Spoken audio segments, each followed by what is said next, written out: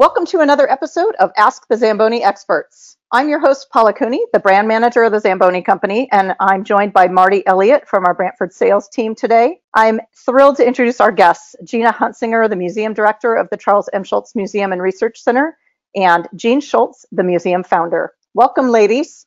Hi, thank you. Hi.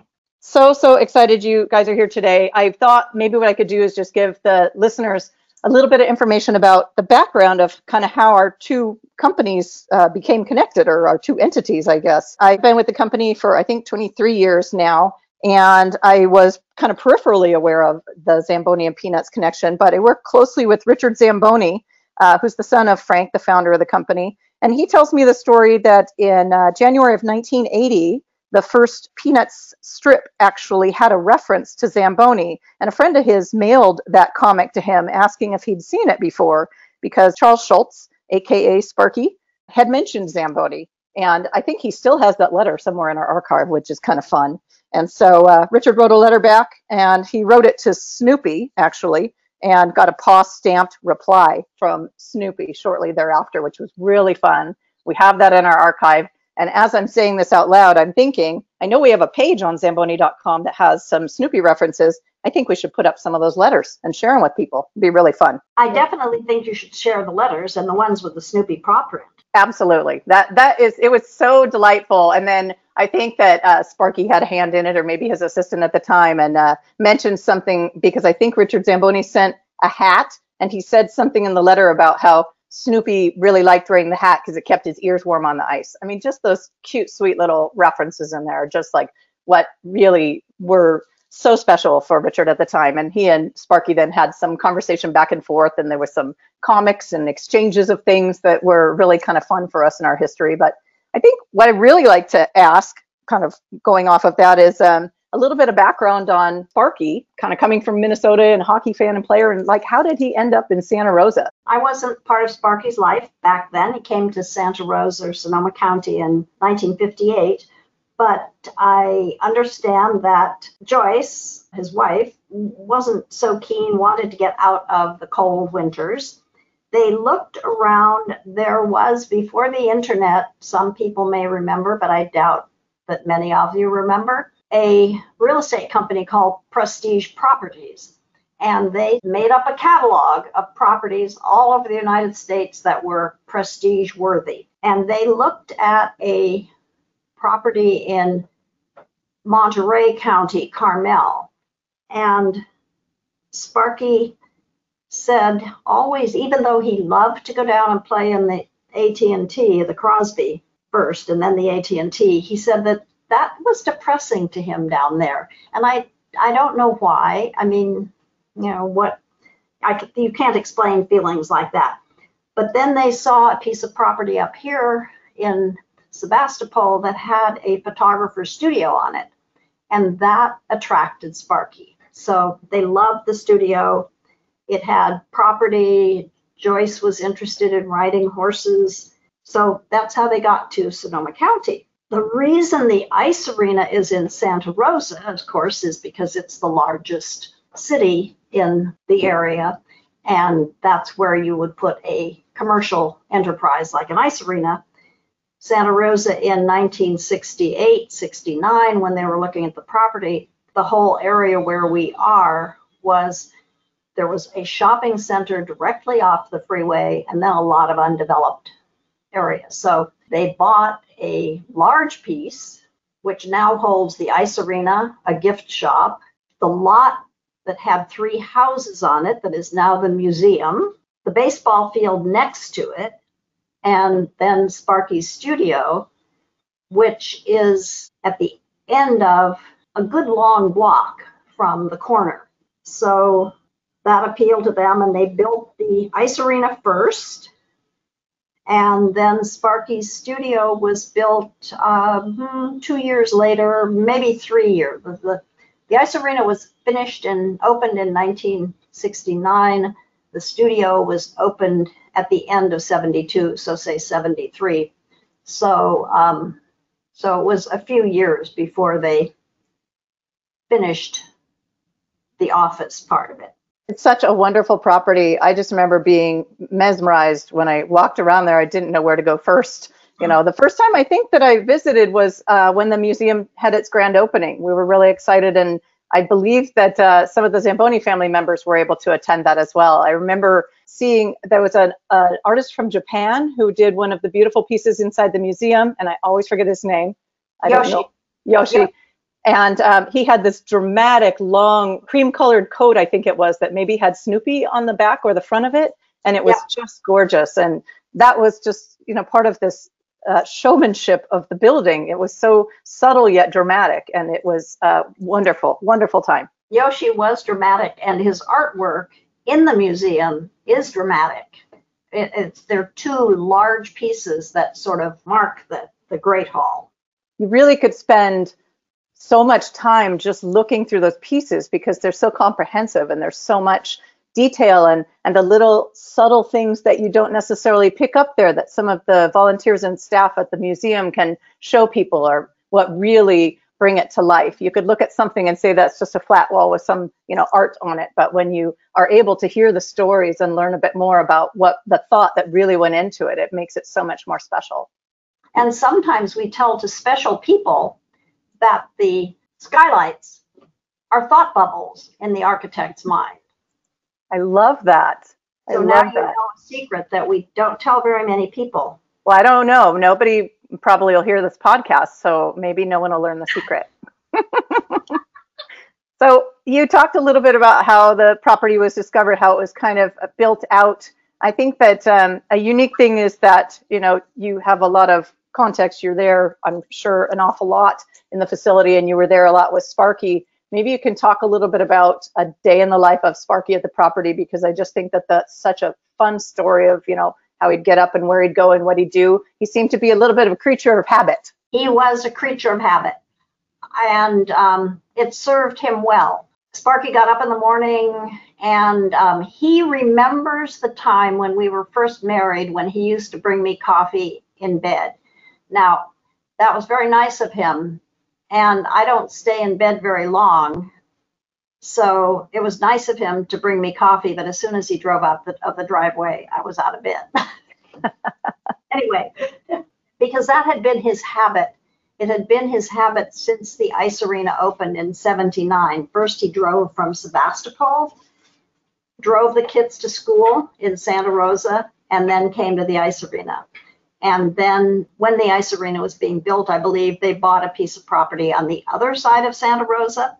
So he would drive the girls, his two girls, Amy and Jill, who were skating patch and freestyle in the mornings. He would drive them into the arena because patch and freestyle start at 5:30 or 6. And then he'd have breakfast, and then he'd proceed on to, first of all, upstairs. He had his office when they sold their property. This is way more history than anybody can even put together. But after they built the ice arena, sold the property in Sebastopol, and moved north of Santa Rosa. All this time, Sparky was traipsing kids to school and back to the property in Sebastopol, or once the arena was open, to the arena for breakfast. And they remodeled the upstairs into Sparky's studio. And we have a room up there that I realized, 10 years ago. The people who work here now, because they're young people, they come in, they work for a few years, it's their first job, and then they go on and do something else, very profitable, we hope. So I said, they don't know who Sparky is. So there are a lot of skating instructors and employees who've been there for a long time, and they may talk about Sparky, but all these hordes of young people who come through don't know. So once the museum was built, I realized, people need to know something, and they need to have some reference. So the break room upstairs, I made signs, put up pictures of Sparky when his office was in the ice arena. In one, he's putting on his skates, and another, he's sitting at his drawing board. And we have the tagline up there, Sparky was here. So they can see if they're interested and curious, and they might even ask a question. So that really was the first museum right there. You made a mini museum. We made the break room into a museum. So it was because he was working in the museum for a short period of time and down in the coffee shop all the time. And I happened to be taking my daughter in to skate those early morning hours, and I ran into him, and that's how we met. That's so fun because, Paramount Iceland, which is near the Zamboni facility in Paramount, California, it's just down the street from us. We hear from people that so many people met there, skating together or whatever, and got married. We have like lots of couples. So there's this ice rink wedding thing. So people, you should start skating. If you're looking for your significant other, hockey and skating. Yeah, that's true. Right. There's so many good relationships that come out of even just super long friendships. Ice skating rinks are community centers, and Sparky knew that, and it's so wonderful just how the Schultz family, has kept a community center thriving for over 50 years. Sparky's famous quote about the ice arena was that he wanted it to be a place where people could just hang out, because he thought people don't hang out enough. It was the original Starbucks. That's right. And the interesting thing is that, Sparky was working all the time, but he still liked to just go to the ice arena, sit there, watch people, maybe talk to someone, but what he would say, just hang out. I heard that, and I've actually seen that there's a special table in the Warm Puppy Cafe that's reserved for Sparky, and that was kind of part of his daily ritual that we were talking about, is going in there and maybe having a cup of coffee and his usual lunch. And again, that whole creature of habit thing. It's just so fun that table is sure his. He had breakfast there. Okay. And then went over to the studio, and then came back and had lunch there, and then often came back for tea on his way home. So people who cared, and word got around that he was there for breakfast, lunch, and dinner. And there's a wonderful story that I love. Stefan Pastis said that he stalked Sparky. Stefan Pastis, who draws Pearls Before Swine, said that he stalked Sparky and came up and sat there, got there early one morning and sat there until Sparky came in, and I think he waited and let him eat his breakfast maybe, and then he walked over. And of course, as soon as Sparky heard he was a cartoonist, he was interested, because he really loved to support cartoonists. And he said, well, do you have anything with you? And Stefan said, yes, I have it in the car. So he said, well, go get it. That's so fun. He was a thoughtful stalker. He waited to interrupt him until he was done. Yep. Always a good way to get the person to be receptive to your advances. I know. Yeah. So anyway, but Stefan was a thoughtful stalker, as you say. Well, that's fun. I love the stories about the rink, and I love the history. And I don't think I've ever been there I try and get up there a couple times a year. I love Santa Rosa. I was born in Northern California, and Santa Rosa became part of my life probably because of the Charles M. Schultz Museum. And I love being there. And a friend of mine is involved with a group that makes wine up there. And so we actually go up a few times a year. It helps us make sure that we put it on the calendar and we get a chance to go up there. It's called Kings Hill Cellars, and we really enjoy visiting there with people and feeling that sense of community. And it really does spread out through the whole community. So I can just imagine, the arena that's that hub where people go to enjoy being together. And you have a lot of fun events over the course of the year. I think there's some Christmas shows and hockey tournaments I've not ever been in town for. I think I was there once for a hockey tournament, but it was like the next day, so I missed it. So maybe you guys can tell us a little bit about kind of some of the fun stuff that happens at the rink. So the rink we have junior hockey, right? And then we also have Sparky's favorite event there, which was the senior hockey tournament that he organized and continued to support, and it's still going on today.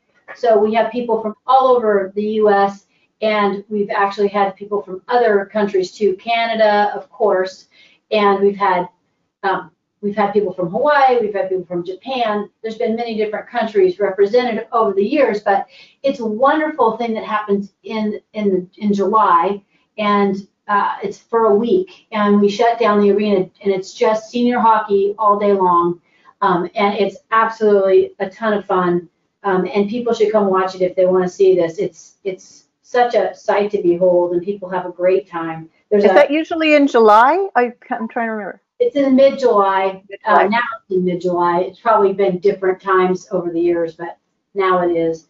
And the other thing, of course, we have lots of other youth hockey tournaments too that happen. But and then, of course, in the Christmas season, the ice arena is decked out with all of the Christmas decor, and people come from all over Northern California to skate there and have a cup of hot chocolate, because it's a tradition for people to come and hang out during the Christmas season at the arena. And we have a tree lighting ceremony that the figure skaters put on for people just to celebrate the holiday season. I will say that hot chocolate is something to behold. I don't know what it is. That hot chocolate is magnificent. And I'm not a huge hot chocolate fan, but I do have to have that when I visit Warm Puppy Cafe for sure.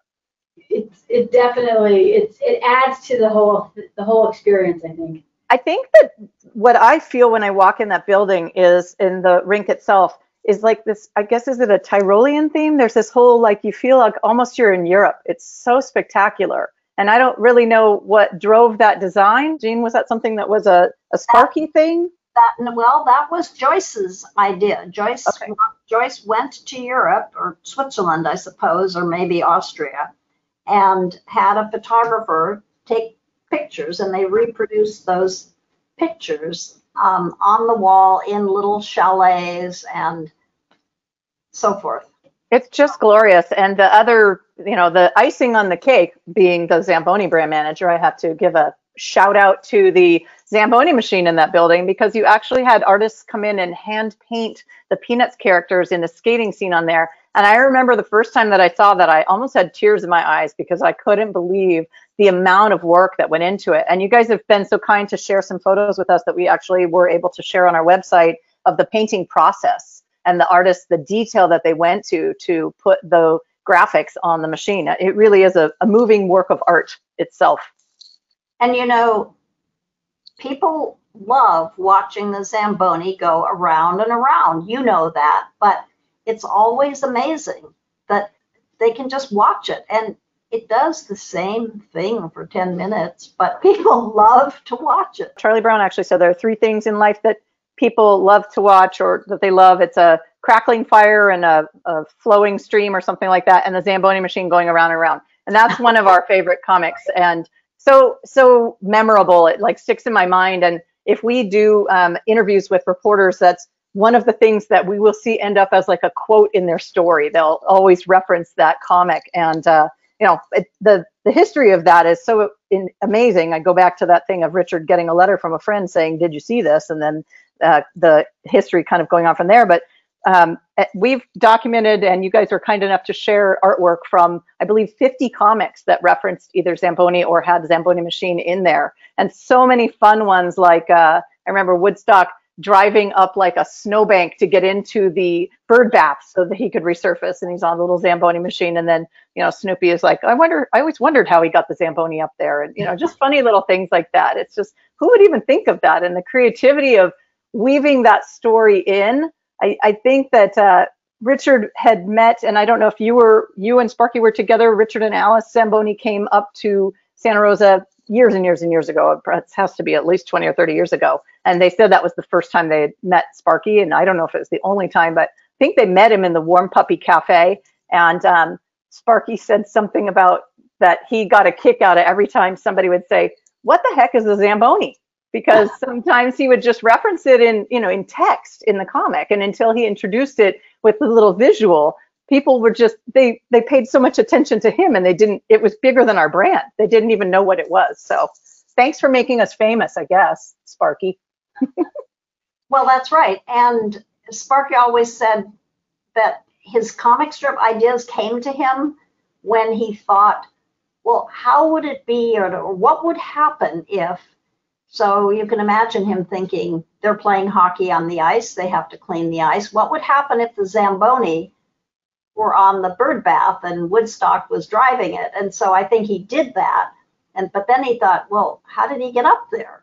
So all these things go through a cartoonist's mind, and he has to solve those problems. It is pretty amazing. And you mentioned cartoonists, so I'm going to kind of jump from the rink to the museum, but I do jump all over the place, so hopefully keep up with me on this. But I think, and maybe Gina, you have some reference to this too. You guys have cartoonist series where they come in and are in on the weekends, maybe with kids and other folks. So maybe you can talk a little bit about some of the museum activities as well. Well, Jeannie started this when she created the museum. She wanted it to, one of the mission statements of the museum is to further cartoon and cartoon art. So one of the things that we do is we bring in a cartoonist every second Saturday, and they share their work. And sometimes they're famous, and sometimes they're just up and coming, but it's always those artists in that art form.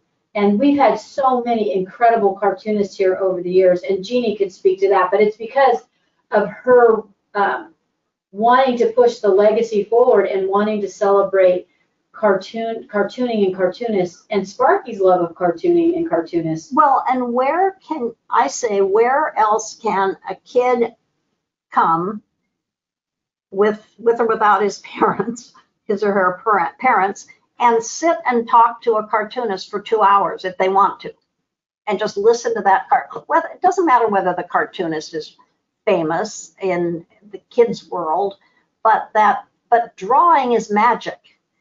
And when those cartoonists come and talk about how they've had books published, so they can talk about how they had their books published, and the kid who loves to draw can see that there's some reason for his love and reason to keep doing it.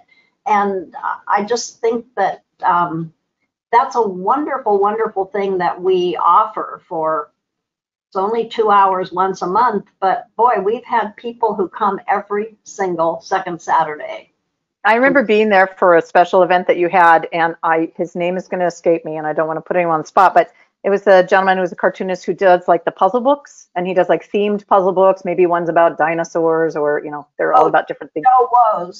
Joe was. He was incredible, and the hilarious thing is, me, stick figure with crayon drawing person, and he's hosting, how to draw Snoopy, or how to draw some character, or, how to draw an owl or whatever. And he's doing it right there in front of people, and it's just like beep, bop, boop, and there's this perfect, gorgeous thing. And we're all drawing these little ridiculous things and looking at them and going, wait a minute. But it's just that opportunity to relate that, this person has this special talent they're sharing with you. And if you're, 120 years old, 20 years old, or 5 years old, you're going to have this really engaging experience. And so you guys opening up, making accessible that talent and those people and giving them a platform to engage, whether there's, a few dozen people or a few hundred people, it's always such a fun time. There's such this great energy in the room. And the last time I was there, I also remember being up in the room where sometimes the cartoonists meet. I think it's where you do your Saturdays event. And there was like a little black and white panel to make your own comic strip, like just kind of freestyle, create your own comic strip. I must have been with some talented people, because I came out of there feeling really bad about my artwork. My creativity light bulb was off that day, apparently. It was so much fun, though. What a great way to have fun. I just could imagine almost even having a party in there, and that's what everybody does. They have these painting parties where you have a glass of wine and try and paint the flower thing that's on the wall, and it's that same feeling where you're connecting with people in a way that you wouldn't normally. So really fun. We have done that, where you have a glass of wine and then wine tasting and drawing. But one funny thing that we've done for adults is to pass your paper around. So you draw the eyes or the head or the whatever, and then you pass it on to the next person who is told to draw some part. And so that's kind of fun too. And if you can't draw, which I can't do, that covers up your mistakes. It doesn't matter, because somebody else gets your mistake or your whatever. I think you just gave me my idea for my next dinner party. I think we're going to be passing the cartoon strip around to see what we end up with a character at the end. That would be super fun. What a great idea. I can give you several different kinds of suggestions to do that. That would be fun party. Yeah. I'm involving wine though, so sign me up for that class when you guys have that next. I'll be there. And Paula, the one thing we have done recently is we just added how to draw Snoopy, how to draw Woodstock, how to draw the Snoopy siblings on our website now. So people who can't come to the museum in person, they can actually get a professional cartoonist teaching them how to draw those things. And it's for every age. So, and it's on demand, so you can do it at any time. That is amazing. Which URL is that? Is that the Schultz Museum? It's called Museum on Demand. So it's just schultzmuseum.org. Oh, that's great. If somebody's too far away to get to you, they can do that. And that really is a fun way to learn a little bit more about the characters in the museum as well. We did a walkthrough of a new exhibition and put it on the web. People could walk through it with us. So it was a live walkthrough for an opening. And we had people from Australia and Europe and Canada, Japan, all there, and 160 people or something were on that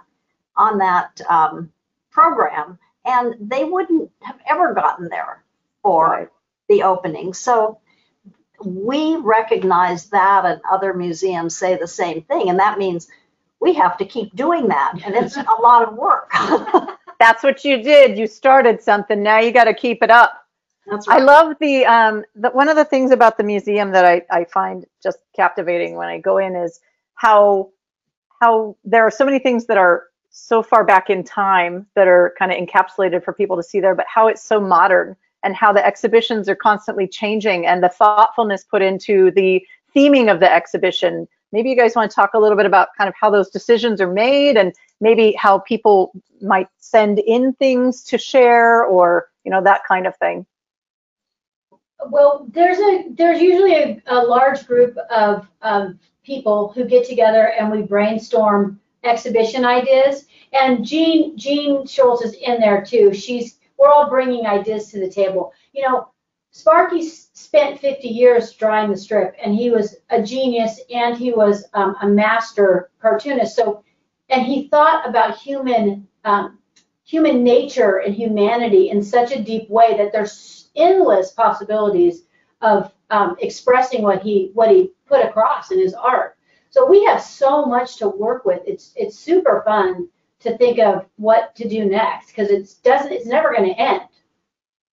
The list must be like 10,000 ideas long. A lot. He understood human nature so well, and he twisted it at the end in such a wonderful way that makes you laugh, even if you're dealing with difficult subjects. Well, and we have a really creative staff. I have to say that when this whole process goes on and people are throwing things out and the director's writing on the wall, well, they just throw out the ideas. I think that'll never make an exhibition. What are they talking about? That's crazy.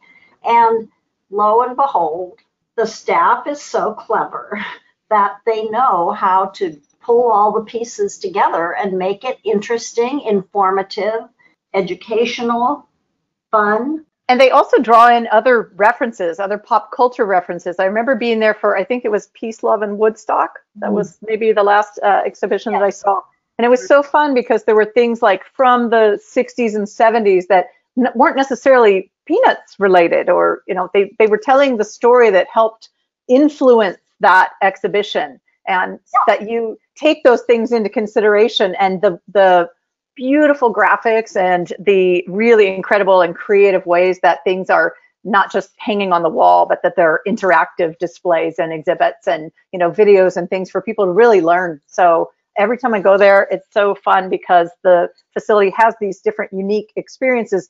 And it always, like I said, it just feels so modern, yet it has so much vintage memorabilia that it's this great contrast in the space and then the things that are inside of that space. Well, when the Peace, Love, and Woodstock was up, I was raising babies when that was going on, when Woodstock itself was going on. So I learned all about the music festival, which I really didn't know. I didn't know that 600,000 people came and that it wasn't in Woodstock anymore. It was at so-and-so's farm because it was too muddy and there were too many people. So I keep learning something. And I learned a lot about women's suffrage in the Lucy exhibition. So, you know, I may have a college degree, but I don't know all those things. Well, and it's so fun because it really, the museum is like catering to people of all ages. So kids are going to have a great visual experience and maybe take away some learning of, hey, I didn't know that that era existed. And the adults are really going to have fun, like taking a deep dive above and beyond just the comic strips or the character artwork that may be on display. So many things in the museum. You have an adjacent new property there, or something built on the property that I saw the last time I was there. Maybe you guys want to talk a little bit about that.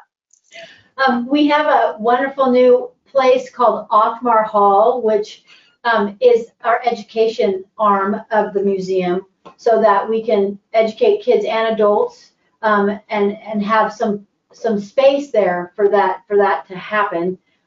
It's a gorgeous facility, and of course it was named so aptly by our last director, Karen Johnson, who Othmar is the name of Linus's favorite teacher, and so it was just a perfect way to name that space. And we are still in the middle of using it, but I can definitely see in the future, I'd love to see retreats on creativity or things that people could do to really help people further their own creativity in that space. It's so beautiful. I just want to live there. Can I move in? And Othmar is the teacher, but Othmar was the first name of a friend of Sparky's from his very first days in Sebastopol. His name was Jerry Jerish, but Othmar was his first name. So that's how Miss Othmar got her name. So it all goes back to Sparky and the comic strip, and then Sparky, and then something to do with him. The other thing is that when we used to have classes before Othmar Hall, we had to close down the education room for the classes. And people like to go into the education room and just draw. I mean, when we planned the museum, I went around and stuck my nose in a whole lot of museums. And this was 1997, 1998, 1999. And I saw computers being used. They'd have 3 computers, and one child would be banging keys on the computer and moving things around, and 3 children with their parents would be behind him or her, and they weren't doing anything, and they weren't using the programs in any way that anyone standing behind them could learn. It was just chaotic to me. And so I said, we're not having computers in the museum, and except for the staff, of course, they can have computers. And I said to Sparky, it doesn't make sense. Your whole art is based on your brain and your hand and the connection between them and your heart, not on a computer. And he said, yes, you're right, Jeannie, you're right. So I went back to the planning committee and said, we're not having computers as part of our museum, because Sparky and I agreed we don't want them. So believe it or not, when I'm gone, they'll probably put in computers. But I think we're all sick of our computers, Jeannie. The pen and paper is such a nice, it's a wonderful method and a wonderful connection, like you said. So it's your hand, your brain, and your heart. And I think that's what happens in the education room. People, their pencils, their colored things, their crayons. I think they're the sheets that you can fill out, as you said. And I think that's valuable. But we always had to close that down when we had a class or a speaker. But now we can do all that in Othmar Hall. So we can keep that room open for the visitor who just wants to come in and spend 20 minutes in there doing something. I think I never even noticed that there is no computer interactivity at the museum. And it's refreshing because, I'm dating myself now, but I remember before people had cell phones and they were walking around and the only thing they were looking at was this square black object in their hand. And it's nice to have a place where screens aren't interrupting what you're doing, or where you aren't, the only way you can consume information is by pushing a digital button and then going to the next screen and going to the next screen, where you can learn in a different way. Yeah, it's actually refreshing now because we're all doing it in our own time. So Jeannie's had vision, and it was a good one. We really need to get back to some of that. We long for it. I long for it. So I have to tell you a little funny thing. When we first opened the museum, we talked about banning cell phones. Now, this was 2002, and we were talking about it in 2001 before we were open. But now you couldn't possibly. Most you can do is say, please be sensitive about your use of your phone or something like that. Right. I don't think we even bother with that. But it just amuses me to think that we actually, there was an environment 20 years ago that you could talk about not having people have their phones on. Oh my goodness! If I leave my phone at the office, I have to come back and get it. We have selfie places where people can take the pictures with the characters, and actually. At the ice arena, there's Peanuts Abbey Road, so you can be walking across the street with the characters in the crosswalk, just like the Beatles did. And we have the labyrinth that's on the property, which is another super fun thing to do that's outside. Of course, you have every statue, so you can go to Snoopy's doghouse and take a picture, or Snoopy who's a hockey player, or Charlie Brown. So there's lots of different things here to take pictures. I love in front of the Snoopy's gift shop, the handprints, almost like the Grauman's Chinese Theater in the ground, and like the star stuff. And there's some fun little memorabilia there. So to add to what you're talking about, I think some of my favorite places there, because I'm a girl and I love shopping, are the gift shops. I love the Snoopy gift shop because they have like crazy one-of-a-kind things you're never going to see anywhere else, imported things that people wouldn't have had access to. So being there and like just kind of sifting through the racks is so much fun. And I always find unique things to bring back. I remember bringing something back for a friend, a full-grown friend, not a little toddler friend, which was the yellow T-shirt with the zigzag, the Charlie Brown shirt. And I brought it back and gave it to them, and they were like, this is one of my favorite things I've ever seen. And then the museum gift shop, which is, more contemporary, kind of like a museum gift shop you'd think would be, but just so many fun things that are like tied into whatever particular exhibit is in there. And people can find, I think, both of those online and order from them and have stuff shipped to them. You guys ship around the world, if I'm not mistaken. She does, Nan. They do. We send it everywhere.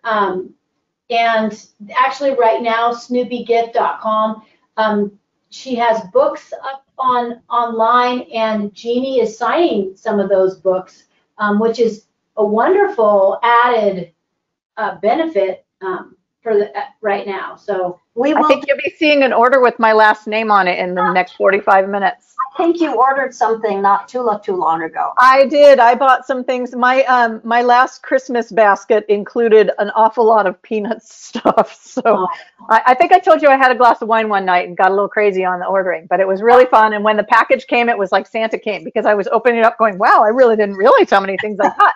But the one thing I have to mention from there, and I don't know if they still have any in the shop or if people can find it online, but the Peanuts origami. I gave that as gifts to people, and it's this beautiful book with origami papers that when you fold them up the right way, which I can assure you I would not be able to do, it would look like Snoopy, or it would even be, there's one that's like a bobblehead when you put the two pieces together. It was absolutely magic when I gave that to people who had some younger kids, and that was a great way to have them engage with characters they may not necessarily have been aware of already, but so many fun things. Was really, really fun. Gina, haven't we had a class? We just actually online class. We're having virtual classes with virtual origami, and people have really loved it. We actually brought it back a second time with that particular book that you're talking about, Paula. And the other thing we do in the museum when people come to visit is we do have an origami piece that you can do that is simple and fun to do, and kids can be successful at it too. That is in our education room. So if you do come, look for that because it's super fun to take that home. You know what I think is so fun is when I'm there, maybe you guys can talk a little about the volunteers or how people can become a volunteer. When I'm there, I just feel like this real appreciation from the volunteers for you being a visitor in the facility and them wanting to help you make the most out of what you want your visit to be. So if you want to go upstairs and, cartoon doodle, they're going to point you in that direction. If you want every bit of information that you can get about Woodstock, they're going to point you in the direction of all of those things. Whatever it is that you're there for, they just are so gracious with their time and amazing. I like to think that part of that is because we all try to represent what Sparky was. It was have fun, be nice. And be creative probably. But I think we have different ways people can get involved. If you go onto the schultzmuseum.org again, there's places for adults to volunteer, kids to volunteer, people can become members. We have actually stuff on our website where you can do museum activities at home. So there's lots of free activities on there too to connect with.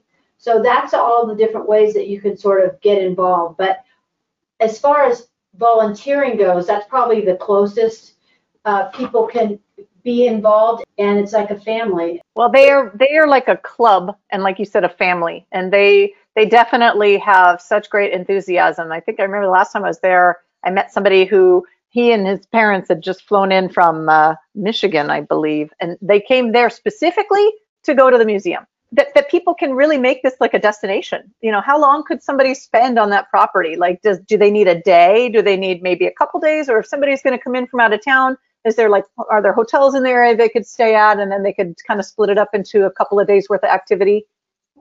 Let me just use this as an example. The senior hockey tournament is one of the most favorite hockey tournaments because the people who play hockey bring their spouses or their friends, because Sonoma County and we're near Napa County. This is a playground for adults. There's so much to do. It's gorgeous. The ocean is only 45 minutes away. It's a beautiful coastline. And we have amazing wines and actually craft breweries now. And there's so many hiking, natural things to do outside. You can kayak, you can fish. There's just so much to do here. So Sonoma County and this Northern California area, there's just so much to do. So people can spend a whole week here and have plenty to keep them busy. But on the campus, I would suggest, it depends on how fast you like to go through things, but it is a whole day. You can skate, you can shop, you can eat at the Warm Puppy, and you have to have a hot chocolate. We have theater schedules with all these different interesting topics on Sparky and his life, and also the animated specials that take you back to a time when you used to see those. So there's just so much to do on this campus and in this area. And they can also plan it around an event. So if somebody does go to schultzmuseum.org and signs up to become a member, there are some fun membership events that I keep seeing these things. Our company is a member, and Richard Zamboni has made sure to keep that membership alive through the years. So it's something really near and dear to us. But one of the favorite things every year is the member perks that come our way, and the annual Christmas ornament is always a treat when we see that coming through. So Richard's got those all squirreled away in a very special box until it's Christmas time, and then they all light up his tree. So thank you guys for continuing on with that tradition. It's one that we really love. Well, I want to be respectful of you guys' time, and I think we covered everything we were planning to chit chat about today, unless you guys had any other thoughts, or if Marty or Ben had any questions we wanted to weave in here. I certainly got to go through my list, which I really appreciate. Oh, thanks, Paula. Thank you, ladies. It's an honor to be part of this podcast today. I really appreciate Paula reaching out and asking me to participate. And Jean, I wanted to ask a question that I actually, when Paula asked me a couple weeks ago to participate, I shared this with a close friend of mine, and we grew up together from a young age. And he wanted me to ask this question because we both followed the comic strip and the cartoons. And his question to me was, if you get a chance, could you ask Gene Schultz, why was it that Charlie never was able to kick the football? Why Lucy always pulled it away? And I thought, okay, well, let me ask Gene, and maybe she might have an answer. I don't know. Sparky would tell you that once he kicks the football, you've lost a good joke. You can't do it anymore. And interestingly enough, he said at the end, when he had said he couldn't draw the strip anymore, he said, that poor guy, he never got to kick the football. Yeah. So I don't know if Sparky, in his heart of hearts, thought that he could have wrapped up the story, but I don't think his mind went that way. That because a cartoonist said to him, well, you could wrap up the strip, Sparky. You could have Sparky or Charlie Brown kick the football. And Sparky said, no, that doesn't work. So it's very interesting, the fact that he himself said the poor guy never got to kick the football. Yeah, and millions of people around the world, no doubt, have asked the same question. But it goes back to what you initially said, Gene, about from his mind to his hand to from his heart to what he put on paper. There was a story there, and God bless him that he continued with that story.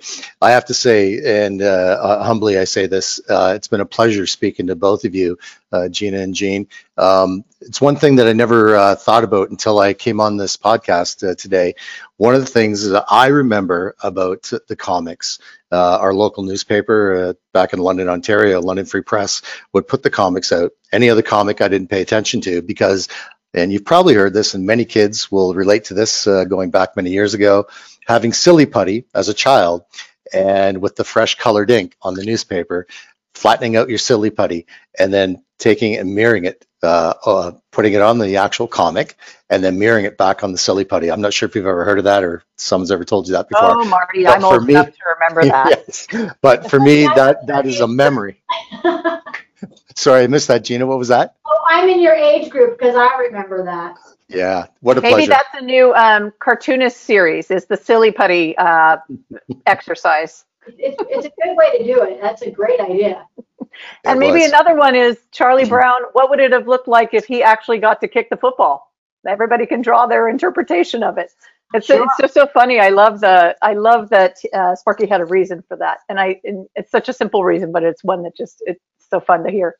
Jeannie, I have just a quick question. I don't know if this has been explained somewhere before, but with the famous catchphrase "Good grief," was that something that Sparky said all the time before the comic that he brought into it, or was that just adapted to the character? That's a good question. Whether he said it, he used to say that he didn't swear, and he used to say, "If rats doesn't cover it, nothing will." And I think, and he did say "good grief," but I don't know how much he said it before he put it in the comic strip. That's funny. Maybe you just didn't hear him, Gene. When you said take out the garbage, Sparky, he'd walk down the driveway and go, "Good grief." Grief. But Charlie Brown sure brings that out, doesn't he? And when his kite is in the tree, and when Snoopy won't eat his dinner because it doesn't have a cherry on top, and things like that. And I think for us too, it's so fun when we meet cartoonists because when they're really good, their characters have a life of their own. They talk about it, like they try to get out of the way and let the characters talk to each other. So there's some way these characters have their own life and their own reality. So they're evergreen to us. I mean, Charlie Brown's still around, right? So if you wrapped it up, maybe it would take some of the magic away because he's still around, for me. And I always say that Sparky had an affinity for dogs. I was looking at a strip the other day, and I'm not sure that I can remember it, but I know what it was. It's Snoopy has to go to the vets.